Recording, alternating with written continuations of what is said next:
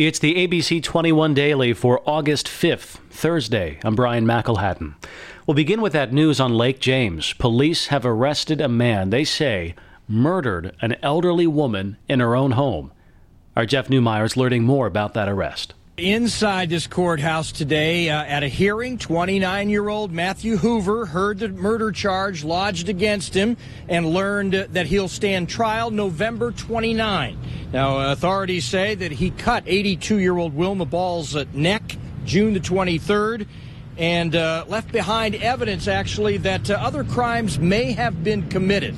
Now, Hoover has been living in Anderson for several weeks, but in late June, he'd been living with his mom and stepdad in a home right across the street from Wilma Ball. Her body was discovered on her bed by a couple of friends who got worried when she failed to show up for their scheduled golf game. In the court narrative, we learned she was found wearing no clothing below the waist and that police almost immediately suspected she might have been sexually assaulted. A garage window near the front door of the home was cut or torn and may have provided access for an intruder. On July 1, about a week after the crime, a neighbor told police he thought his brother, Matthew Hoover, might have killed Wilma Ball. He said Hoover quit his job as a nurse's assistant and stole his parents' truck, then fled town the day after the murder. Police caught up with Hoover that same day. He denied any involvement in the death and insisted he'd never been in Wilma Ball's home. But police say he agreed to have his cheek swabbed, and yesterday we're told DNA test results came back tying Hoover to the crime scene primarily through some beer cans that had been discarded at the scene. We talked to neighbors and the prosecutor about how hard it has been for the victim's family. They've been through a lot. A lot of the murders that you have, maybe you have a suspect right away and people, you know who did it. Maybe there's an immediate arrest. In this case, there was a lot of unknown at the beginning, and so that certainly took a major toll on them. And I think not just my own, but everybody's hearts are broke for them and what they've had to endure. We haven't known what was happening. It's been very kind of scary with somebody out there. We didn't know what was going on, and very nerve-wracking. Were you happy to see what happened yesterday then?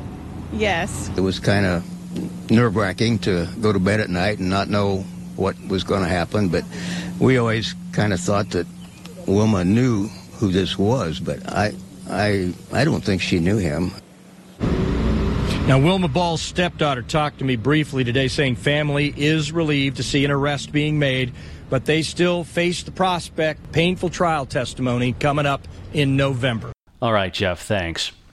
Purdue Fort Wayne is requiring students and staff to mask up. Beginning Monday, masks must be worn indoors on campus, regardless of your COVID-19 vaccination status. The mandate will be reviewed August 20th, just before classes begin in the fall. So far, this is the only COVID-19 restriction in place on campus there. And the university has launched a new website called PFW Ready that offers information and updates on any COVID-19 rules. Manchester University is also requiring masks on its campus this fall. Masks will not be required but recommended at the Boys and Girls Club in Fort Wayne, where many young students go after school.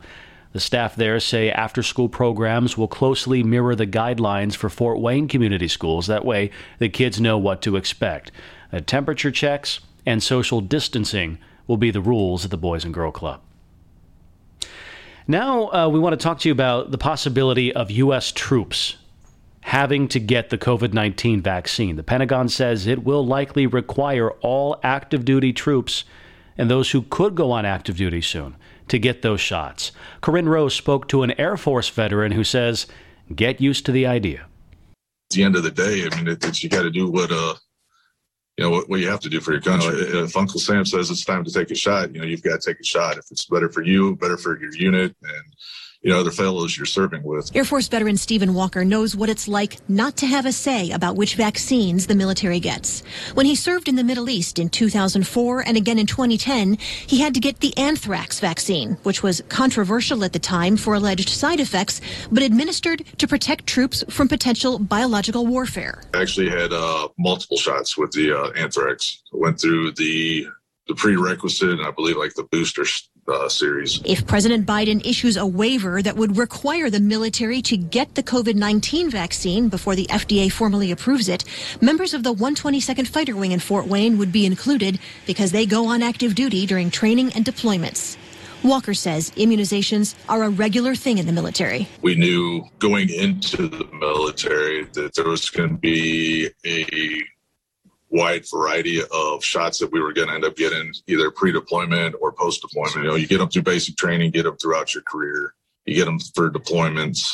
So it's just one of those things everybody knows you're going to have to get. A member of the military can seek an exemption to a vaccine for medical or religious reasons.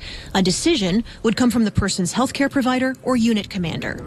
Walker says he knew he had to do what it took to protect himself and everyone around him. If it meant me taking a shot that maybe I wasn't too comfortable with to go overseas, if that shot or immunization I got gave me the right to come back home safe, then I'm all for it. It's at the end of the day, like I said, you've got to take care of yourself. You got to take care of your team members. You got to take care of your family. Corinne Rose, ABC 21. And those COVID numbers are increasing very quickly here in Indiana. More than 1,800 cases reported today, the highest numbers we've seen since the springtime. And the positivity rate is at 8.2%. It was at 8% yesterday. 8.2% now. It's rising every day consistently, and anything over 5% positivity rate, the CDC considers particularly concerning. So again, doctors are saying wear your masks if you're indoors with other people, keep your social distance, and of course, get those vaccine shots. They have been proven safe and effective. That information is on the CDC's website. You can read it for yourself. My name's Brian McElhatton. Thanks for being with us here on the ABC 21 Daily Podcast. More headlines on the website, WPTA21.com, and on the ABC 21 News app. We hope you'll download it if you haven't already. We'll be back again tomorrow with more news. Take good care.